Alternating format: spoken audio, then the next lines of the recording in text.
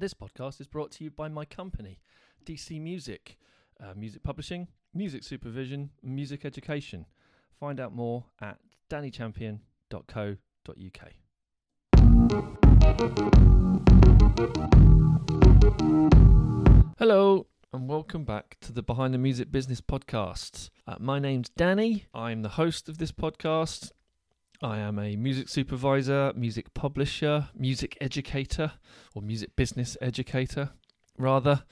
And this is a music industry podcast where I discuss the careers of music industry professionals throughout the UK music industry, finding out about their journey in the music industry, about their motivations for getting to where they've got to in the music industry, and everything in between.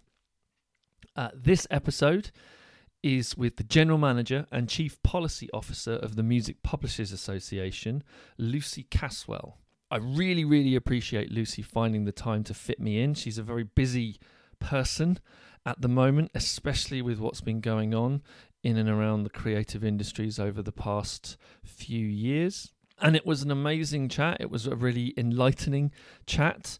As someone who is launching his own music publishing company at the moment, it was a really great conversation to have with someone who is at the very top of the association that governs, that represents, that looks after music publishing companies in the UK. So we talked obviously about her time there and what Music Publishers Association are doing, but also her career up to this point. Where she's been through the areas of the business, very licensing focused, and also some of the stuff that she's doing outside of the music industry and how she juggles kind of some of the personal stuff with the more professional stuff. So here is my conversation with the General Manager and Chief Policy Officer of the Music Publishers Association in the UK, Lucy Caswell.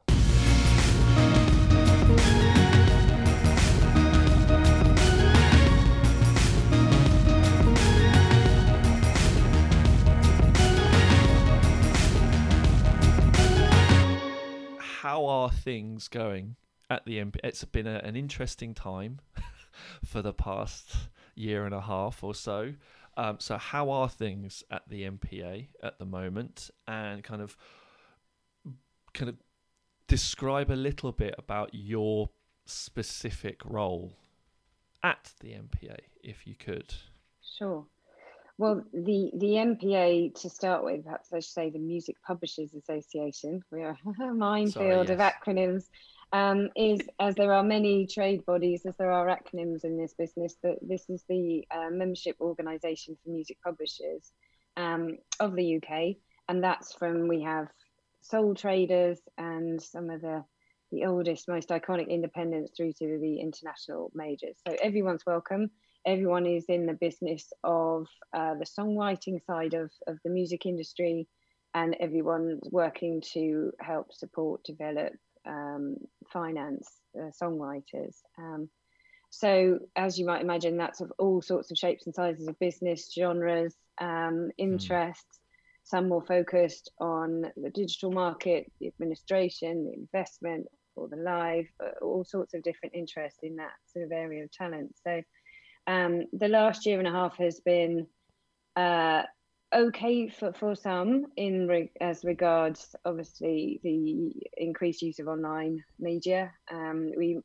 But I would say this with the caveat that, of course, everything royalty-based takes some time to flow through. So whilst last year might have been all right for some, of course, the real effects of some changes will take this and next year to come through. So if you think about how many shops, pubs, clubs, retail spaces have been shut, you can relate that directly to the forward revenues of music publishers, songwriters, artists, etc. So that's been a huge shock to the system, and has yet, as I say, to show its full colours, I think. At the same time, where there's been, obviously, people have refound Netflix and every other platform, others are available. But there are other uses of existing works in general entertainment that will have done well, or perhaps at least allowed the wheels to keep turning. There was quite a dip for others who really rely on sync as well, though, or scoring and composition, because the studios were closed. So nothing new was getting in, nothing new was getting made, and some commissions were dropped. So take with one hand, give with another, I suppose, in that world. And actually, we were very grateful to hear that not only the studios, but the production studios were opening through the various lockdowns, because then both songwriters could develop, but the works could get monetized. It's an interesting one. That my wife works in my wife works in television here in Bristol. So it was actually, and my background in music is in sync and as a music supervisor. So it was really interesting to see, because we were obviously both working from home. Yes, of course. Before our tiny human arrived earlier this year. Congrats. But it was really fascinating for me to see kind of what the impact was on the television side of things rather than the music side, as in, you know, how much they were having to tweak things, how much they were having to go, right, what can we do with this idea? We've got these commissions, we've got to make something. How can we make it in a safe environment? How can we make it creatively interesting? So I think from my music side of things, and she gets way too much free consultancy from me, I should start charging. I'm sure it works both ways. It's a tricky conversation to have over the breakfast table. But yeah, it was really interesting to see the impact and how the tweaks were happening on that side of things to try and make, and how much of it was new content versus how much of it was repurposed old stuff, which is obviously not useful or helpful. Well, it's fantastic for the repertoire. If you are already in something and the world is locked down in front of Dave or the like, then great. And songs are a long business, you know, they keep living those lives. However, both for the sort of entertainment creatives and the supervisors, and for the publishers, it's a platform for new talent. And whether you're creating something for the content or it's finding something to give air to new repertoire and new writers, then no studios is a big problem. So that and that cycle has sort of come through. So perhaps some things that were delayed may now be taking off. And as I say, in the timeline of how the money flows through, some things may catch up with others in that way, and we've just changed habits rather than lost them. But without a shadow of a doubt, you know, we, like every other part of the music business, are connected to the live scene and touring, and that has been hit harder than anything else, along with hospitality, and particularly actually for classical publishers who have a different relationship with live. You know, you invest in for a year in the making of these pieces and orchestral works and scores that actually come to life in live, rather than live being the promotional adjunct. So that's been extremely hard for the classical music world, TV and production and orchestras. So it makes you realise quite what a multifaceted world it is, and quite how big the ripple effects have been from COVID. Whilst at the same time, lots of innovation, lots of digital work, lots of online, and now, of course, the ad and the sync world coming back to life is really healthy. So fingers crossed.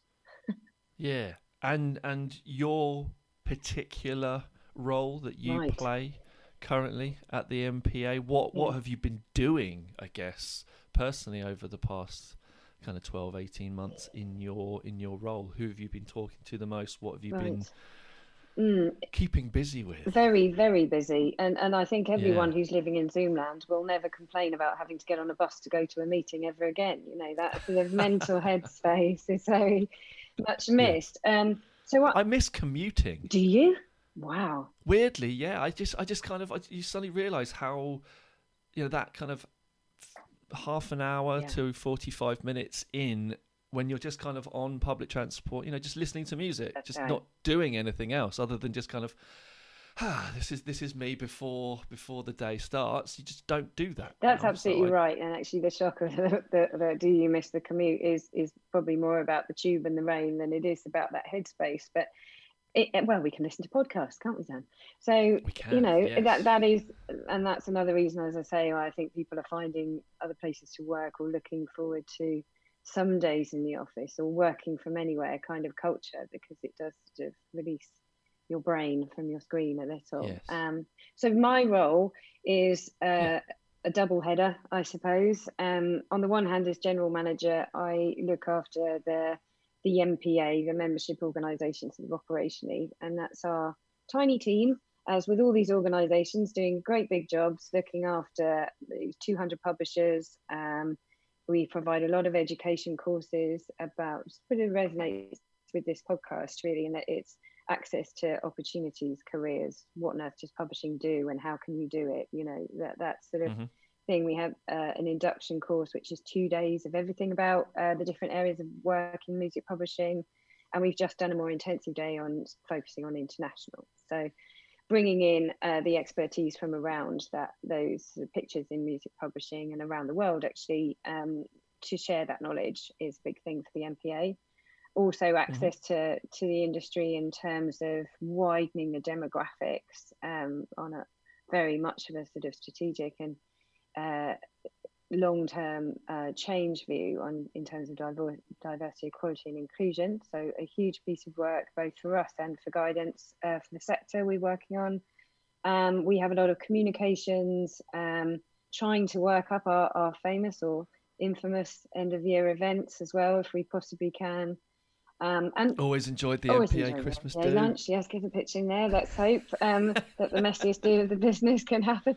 So that there are all sorts of things along those lines. The second side of my job is slightly grandiose chief policy officer, which means that whether it is lobbying, championing, liaising with government on things like recovery from COVID impacts, through to representing our interests in the various trade deals going on internationally, or other international copyright affairs are a big focus, whether it's China or India or Europe. And at the same time, trying to establish our knowledge and our position in new or emerging areas, say, of technology or markets or consumption. So I'm a bit of a partly keep the wheels on, partly fight the good fight kind of job. Yeah.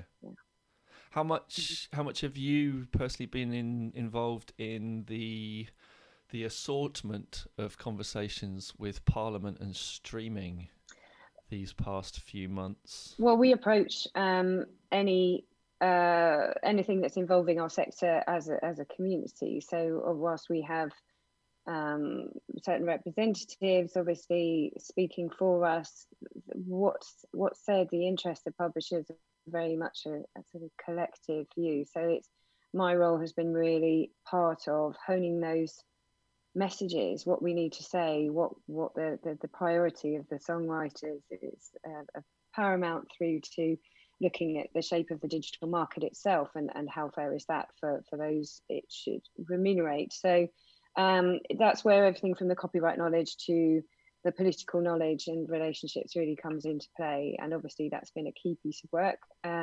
We're also working with the Intellectual Property Office on a study they're doing about revenues.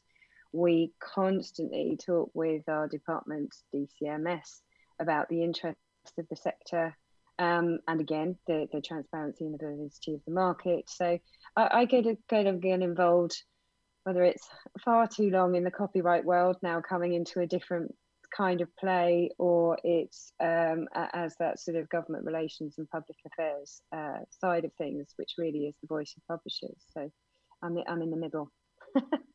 How positive are you for some meaningful change over the coming months, maybe even years, for, you know, there's lots of discussion about ER when it comes to streaming and things like that. Obviously that's not necessarily songwriter and publisher.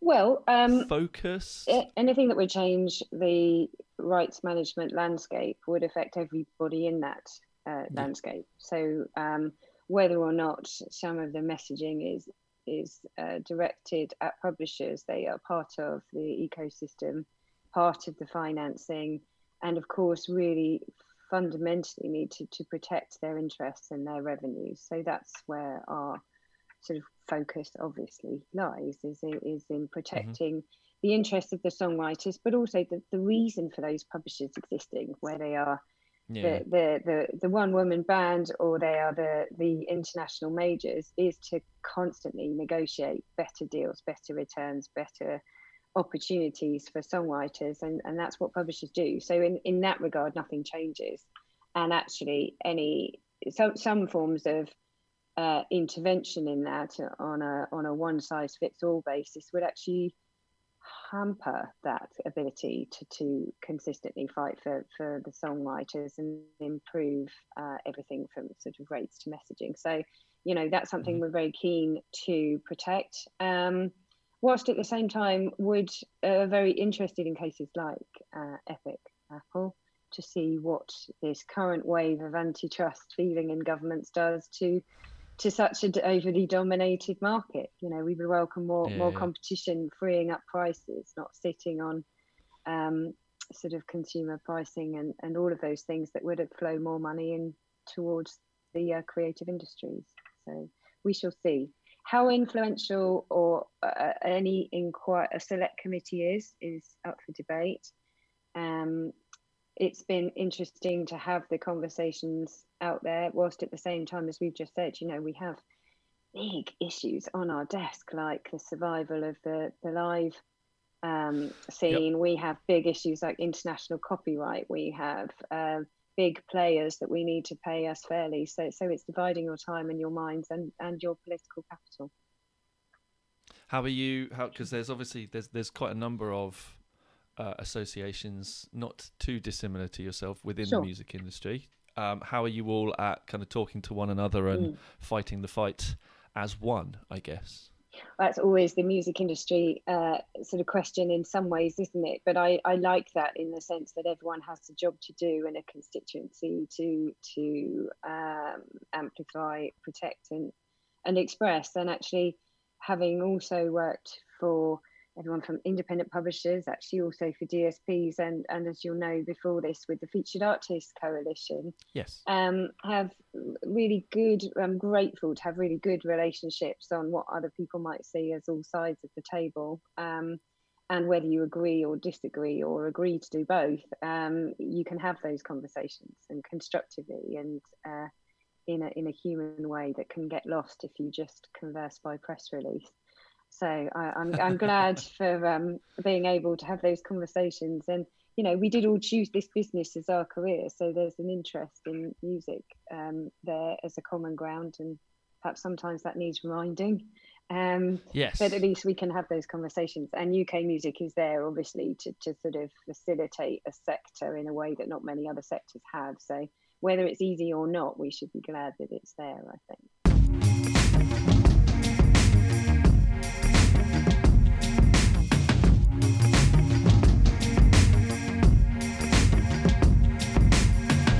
I've worked in and around music publishing pretty much all my time in the music industry, from working at teeny tiny music publisher up in Cambridge all the way through to being at Sony ATV and being the head of film and TV at Peer Music for 4 years.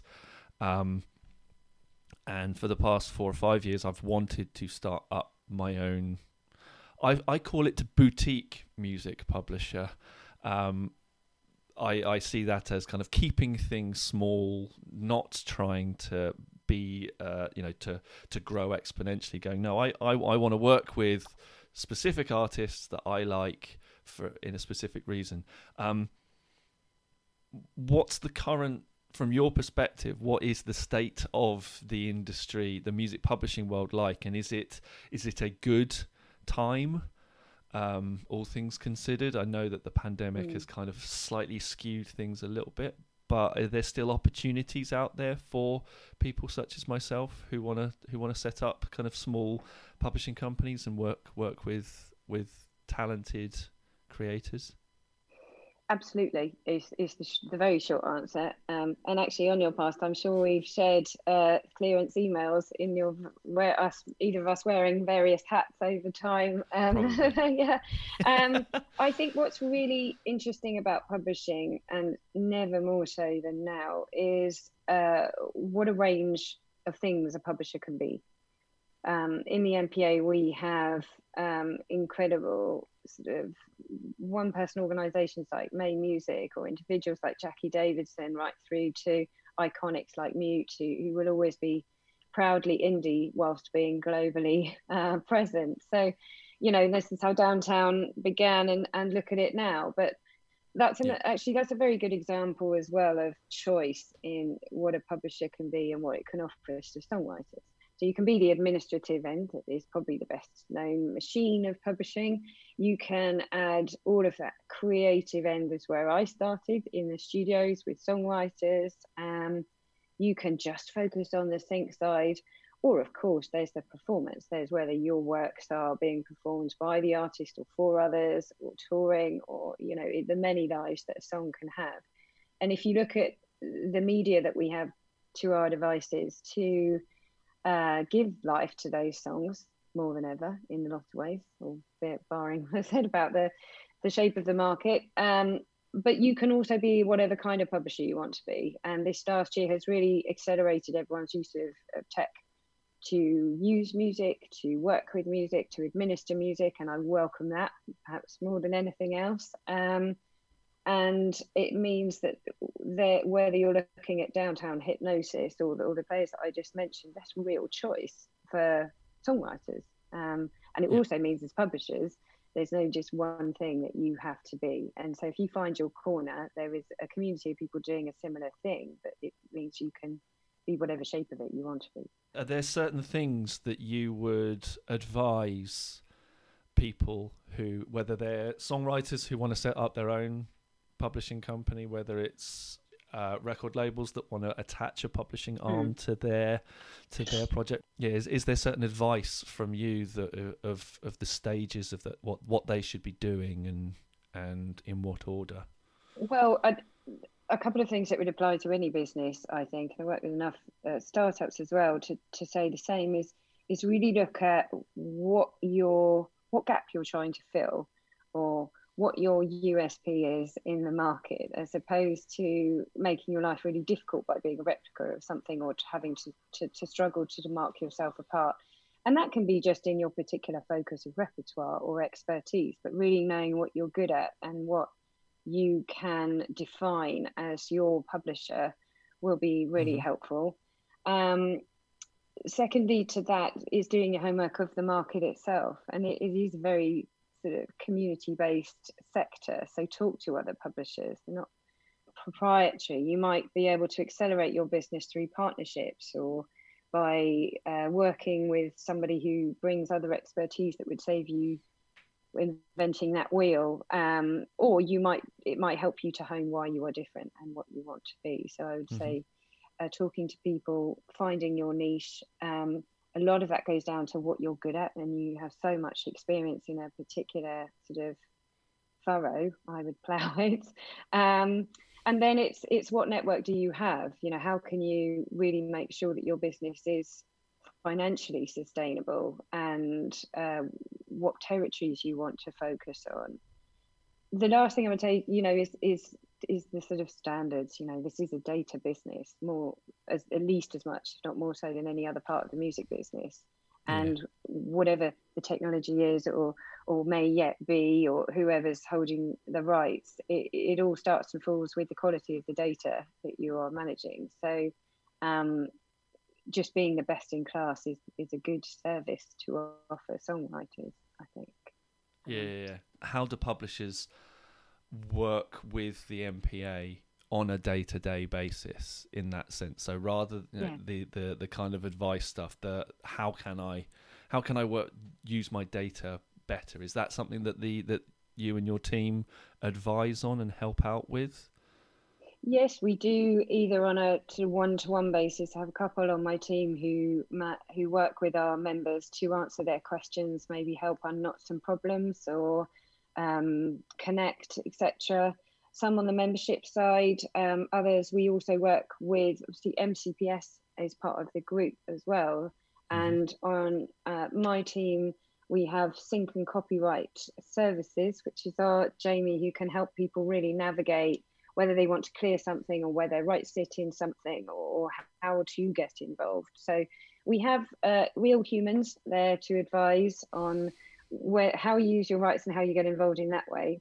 But also there's a bigger layer. You know, we do all these events and courses to help inform people and share the knowledge of those more experienced in the business with those coming into it. At the same time, you already have experience, so perhaps a good profile raising exercise for you is to be part of those panels and sessions and conversations. It's very good to share your knowledge, good for us, but also good for awareness of you in the market, as it were. And our membership is open, as I say, to all sorts of shapes and sizes of members, but we also have a membership called Next Gen, which is open to individuals entering publishing, whether from another part of the sector or from education or starting a business. And that's an annual individual basis of the membership, but it gets you into the swim of all of the sort of sessions that we do, and in hopefully in future, the more in-person networking events, some of which will be focused on the Think world as well. So knowledge is power is my answer to growing anything and anyone. So get involved, ask questions, be a part of things, and come along. And we could do with your expertise. So everyone welcome.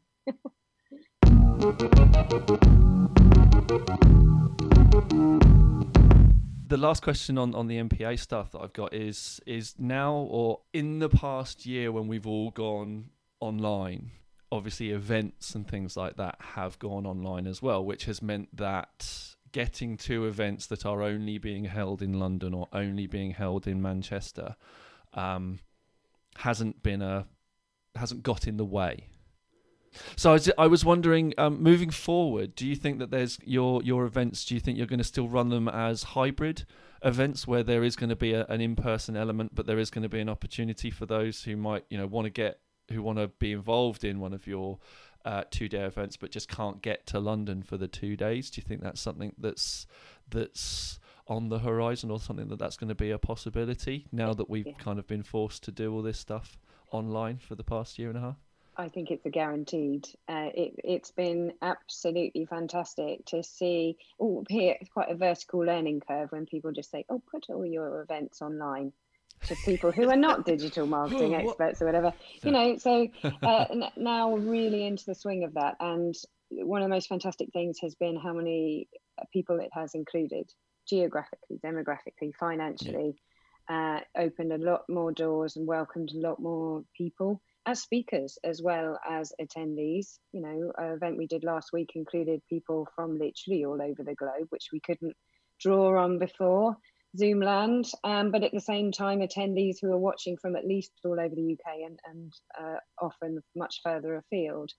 The price is much more welcoming and inclusive, our ability to market it as well. And you're absolutely right, just turning up to that one day at that expense in that venue in London narrows down your attendees straight away. We will be doing some of those, but even the ones that we do live, we will look more geographically widely to do them, so that we can have an element of inclusivity there as well. So guaranteed continued online presence for all those reasons. Perhaps even the majority of what we do will remain online in the educational side, but we're making sure that where we can meet in person, we will maximise the value of that networking and social side. I think that's the key. Obviously, it's when we're talking to other people in the education sector, as well as even talking to booking agents in the live music sector, that it's not replacement. It's as well as all this stuff. It's this like past year has forced us all to go, all right, this is doable, and actually it would be great when we can do it as well as doing everything in person, because we still need to. I mean, I for one, I need to hang around with other people other than my wife and my daughter. No slights on them, but I think we are people. More.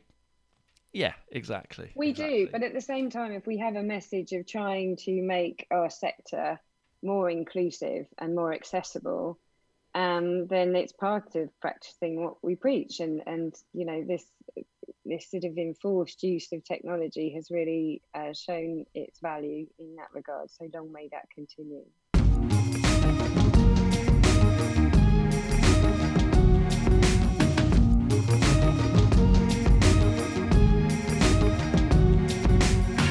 You mentioned already that you started more in the, I guess, working with the creators, Yes, client right. services type stuff. But you've also got quite a lot of licensing I do. in your background. So kind of, I guess, not the don't need to go into huge swathes of detail, but I guess what brings you to this place in the music business? Was music always the focus for you, and was it always, or did you kind of fall into the licensing side of things, or was it kind of you found your way in and then you started meeting people and you kind of learnt as you went along? Well, I mean, yes, I don't know if it's the same for you, but who knew that sync existed before you did it? You know, I suppose when starting as a serial gig goer, as a student, and trying to find a job that would pay me to do that, is definitely a music passion, and most people in music have come in that way, even if they didn't quite know how to get there. And yes, started being that run around trying to get things in studios done on time and on budget, and an awful lot of bar work and tea thrown in to make that happen. And I came into a lot of the areas of knowledge that I have by working in indie companies where your job is quite diverse. So you have a focus, but you get involved with sync, you get involved with royalties, you get a picture of how everything works because there's only 5 of you doing it, so which is a fantastic experience. And yes, then from representing repertoire for publishers, I worked in online licensing initially at POS, and a lot of that work then was in looking at innovation and new players in the market, so new to the world or just new to the European market, which took me into a real interest in innovation in itself, but also a real need to have a better conversation between music and innovation to help things to work together. Right. So I ran my own business doing that for a while, and that also meant that I then started negotiating rights on all sides of the table that we've mentioned. So different sets of rights, both for the service side as well as the rights holders, for the master rights, for the publishing rights, and really seeing a picture of how these things can and sometimes don't come together, and how they could and how they should. But that's never left me the point of it, which is the music itself, the access to that music and the value of that music. So where I am now, I suppose, brings all of that copyright knowledge together and looks at it on a sort of global or market or platform or sector basis to be able to sort of push the interest of publishing and songwriting at that level, if not across the table from legal counsel. So was it predominantly sync that your kind of licensing background comes from? Since 2010, 2011, when I was doing online licensing at POS, I've actually focused on digital and online licensing for different DSPs, different services, as I say, for rights holders, as well as the services themselves. So actually much more on the streaming licensing area in all of its guises over the last 10 years. Trying to push the songwriter side of things, because I guess currently now I'm on the interesting. Principal end, yes, as previously, and the knowledge of being able to do that, I suppose, comes from negotiating those licenses at the table. How are those negotiations? Kind of, can you give us a little bit of a peek behind the curtain, a little bit of those? You know, when you are talking to, you know, a Spotify or an Apple Music about that sort of stuff, how do they happen? How do they happen? It's a question of engagement and dialogue. That might sound really obvious, but it's not sales. So somebody has a business model. Someone has a business interest, and they have a bottom line. Also, you have rights holders that have all of those things, but they also have the principles and the repertoire and the responsibility for someone's intellectual property. So it's a narrative, it's a dialogue of how do you achieve what you both need in business terms, whilst bearing in mind monetizing, protecting that intellectual property. So if you can sort of, I always think about what, rather than there being a pitch as sales might do of this is what we've got, take it or leave it, it's more a question of how do we navigate from A to B, and different conversations will take you a different route. Different people will have different priorities. You've still got the same premise and you still have the same expectations, but depending on who you have across the table from you and what their interests are, you need to be quite agile about how you achieve what you want to achieve. I guess it's an interesting one from an outsider with a musical background, because obviously teaching students and getting debates going about streaming, about who has the power is one of the debates that I get going with a lot of third year students, and this idea of you've got rights owners that need the DSPs, and you've got DSPs that don't own any rights. And in that sense, who is the most powerful in that conversation? And I guess from your experience, it's not a one size fits all. It moves around depending on who's. It's not a one size fits all, but also is ownership the core point, or is it actually monetization, or is it access to consumers or territories or technology? So depending on what the ambition is, the power play, if you like, or the interest in the leverage will change. And you know this from Sync, you have the different levers to pull, whether it's what's included, how long for, what format, what territory. You have those sort of devices, but you have to bear in mind that if you're talking to a completely different business model, it will have different interests at heart. So you need to address those as well as achieving what you want to achieve. And I think in terms of power, there are different levels.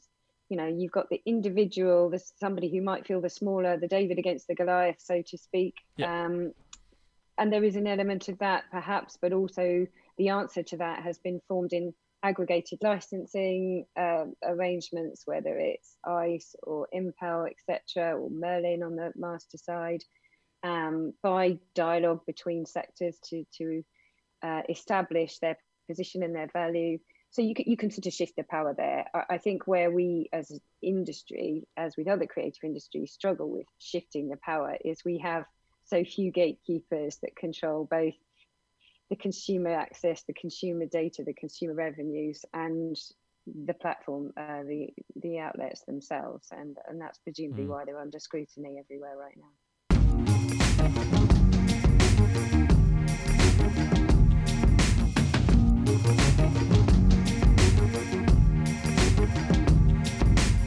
So in 2017, you've already mentioned the Featured Artists Coalition. As well. You kind of went from on paper, I guess, said this idea of licensing roles, negotiating deals, that sort of thing, to something that looks more similar to what you're doing now, this idea of representing a whole kind of sector of the industry. Was that something that you suddenly kind of with your experience went, I want to go and do this, or was that just an opportunity that appeared and you couldn't say no to it? Oh, who would answer a career question without timing being part of the computation? It's always got to be timing, but actually there's also thrown into the timing is the respect for who has asked you to be in that conversation. There's the experience you have and how you want to grow. There comes a point where you think, well, do I do this particular role forever, or do I stretch my legs and see it from a different angle? So some of that, and that all comes in together. You're asked to do something, you push yourself to do more, And then, of course, you can bring your knowledge forwards, but in a different way on behalf of more people. Then, yes, of course, you take it to, sort of grit your nerves and pick up that mantle. And given some time, given some support and interest from some of the incredible people involved in the organisations like the FAC and the MPA, I mean, that's an incentive in itself. Years of experience and talent, and I'm just there trying to put that across to other people. Do you think the day-to-day experience that you got from doing those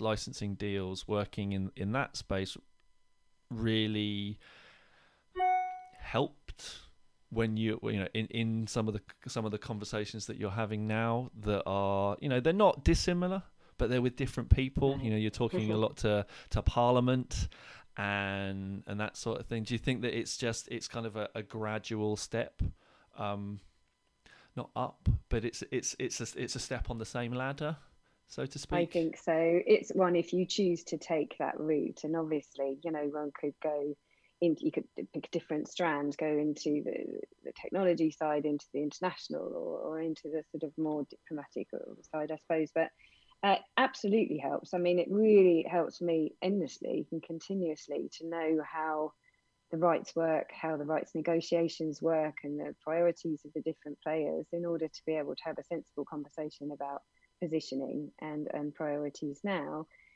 But even in the licensing stage, and then growing into, if you like, the more representative role, that came with the Copyright Directive. It came with lots of changes in technology and services. So there's a point at which all these things actually come together in the world you're working in, as well as in the career that you choose. And I find that fascinating. Anyway, I'm somewhere between that music lover and diehard geek, so it suits me fine. But actually, did you actively seek out that sort of thing? Did you go, I want to really know my stuff when it comes to the copyright and things like that? Because I know that there's, music's an interesting game, because you can really focus on the creative side of things, which is a lot more subjective. There's not a right or a wrong to it, and then you can really hammer the kind of, this is what the law is, this is how this works, and there's not an enormous amount of crossover. There's not an enormous amount of people that do both. So were you one of those people that kind of really pushed for, or you had that interest in the theory side of the music business, I guess? Well, not being on the talented side of the music business, I think you have to find your path anyway. But yes, that's of great interest to me. But also, I didn't go to law school. I didn't wed myself to legal work early on. I've learnt the law, but I've learnt it in the context of music, and particularly, but not exclusively, in the digital side. So those are of interest as well. And I think there are a few people like myself who actually see themselves as that translation or the bridge between these different sort of single skill sets. And actually it gives you a great perspective on how they all work together, or how they might and why they don't sometimes. So I didn't choose that as a path per se, but I find all those things interesting, and I find where I fit, and try to absolutely have all the knowledge that I can around that, and work with other people who have more knowledge. Those lawyers who are more adept at case law or longer in the game in that way, and know that I'm the sort of, if you like, the broker in the middle. But any negotiation, whether it's with a politician or with counsel or with a service, is as human a thing as it is a technical thing, and that's the bit I really enjoy as well. You mentioned that you don't come from a law background. Have you been LLMing it? I have a bit, yes. But recently? I have an erstwhile LLM on the go. For those How's that going? No, that's slowly. I have delayed it for a while with a few things on my plate. But yes. It's not music based, it's human rights LLM. Another area of interest, but again, thinking, if I spend this much time in the law, let me fly my brain into something that I also care about as well, and they're not necessarily separated, particularly when we come No, into not at all. access of opportunities and things like that, just on a wider scale. But again, for some self-inflicted brain testing, yes, I'm doing that as well. How are you finding it? Because it's something that I've been investigating into. How have you found the juggling the day-to-day with doing a master's level course in something that's not, I'm going to go with not simple. Not simple. Human and the rights LLM, law. for your sensible listeners who won't do this, is a sort of platform legal masters. It's extremely interesting, and it's nice to make your brain think about something outside of the day job, and actually gives you an awful lot of perspective when you do something like human rights about what a problem really is. But the big frustration is time, to read more than the surface level and the essential text than the recommended long list that's remained. So time is another reason that it's taken longer for me to be able to get to it. But in terms of all of those good things they say about expanding your mind, or perhaps making you realize how small my mind is, it's a good thing to do. But it was definitely something that you did or are doing out of the love and interest for it, rather. It was I fancy doing this now, as opposed to I should probably do this because of all the various other bits and pieces that's going on. I'd love to say there was a constructive point for it, but no, I did it out of interest, out of a personal challenge, but also there are other areas that I work and I'm interested in that I would like to be better informed about, whilst at the same time it has some law to do with it. A lot of it isn't sort of more technicalities. It's more a question of the application of the law, and in very human ways, as I say. And I work in other areas, including with music, that look at human rights questions and opportunities. So it's not a million miles away from the day job or the moonlighting, but it is an expansion of that. Okay.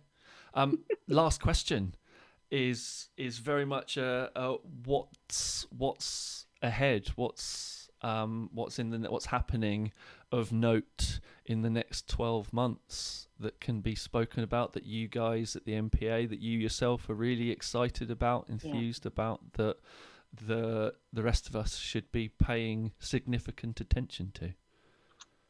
A couple of things. I would say first, the world rights itself sufficiently that we can have our big events, then that's what we would love to do.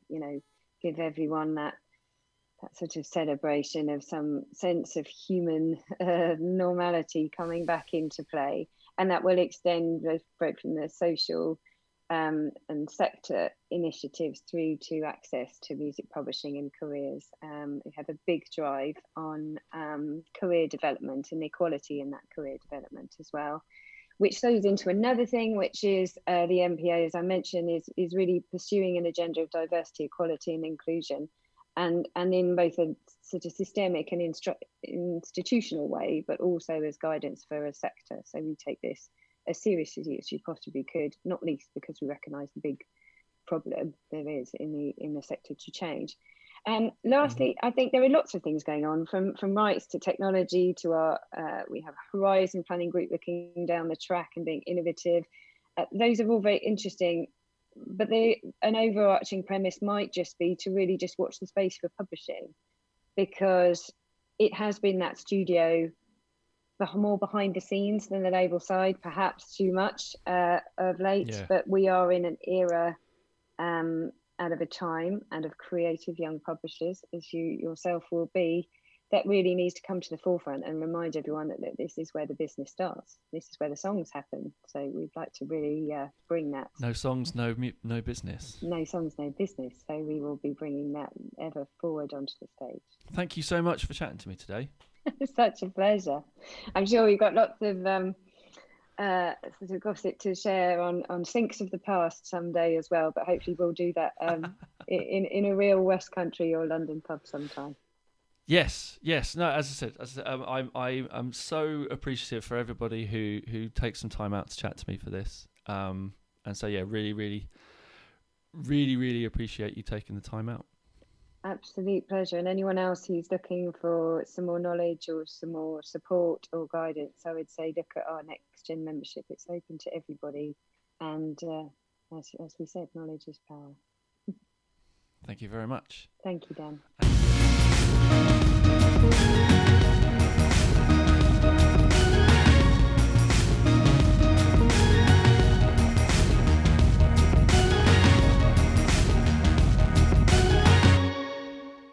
A massive thank you to Lucy for giving me the time. We had to reschedule a few times, but she jumped on a Zoom call. And as with everybody that does this, I'm always really appreciative of them giving me their time. If you're interested in looking into some of the things that she was talking about, please go to the Music Publishers Association website, which is mpaonline.org.uk. If you're interested in the Featured Artist Coalition stuff that she used to do, that would be at thefac.org. There'll be loads of links in the episode description and also on Instagram and Twitter and all the various other places that I post stuff about the podcast. If you're interested in getting in touch with me at the podcast, please do so at behindthebusinesspod@gmail.com. Also follow me on Instagram at DC Music Publishing.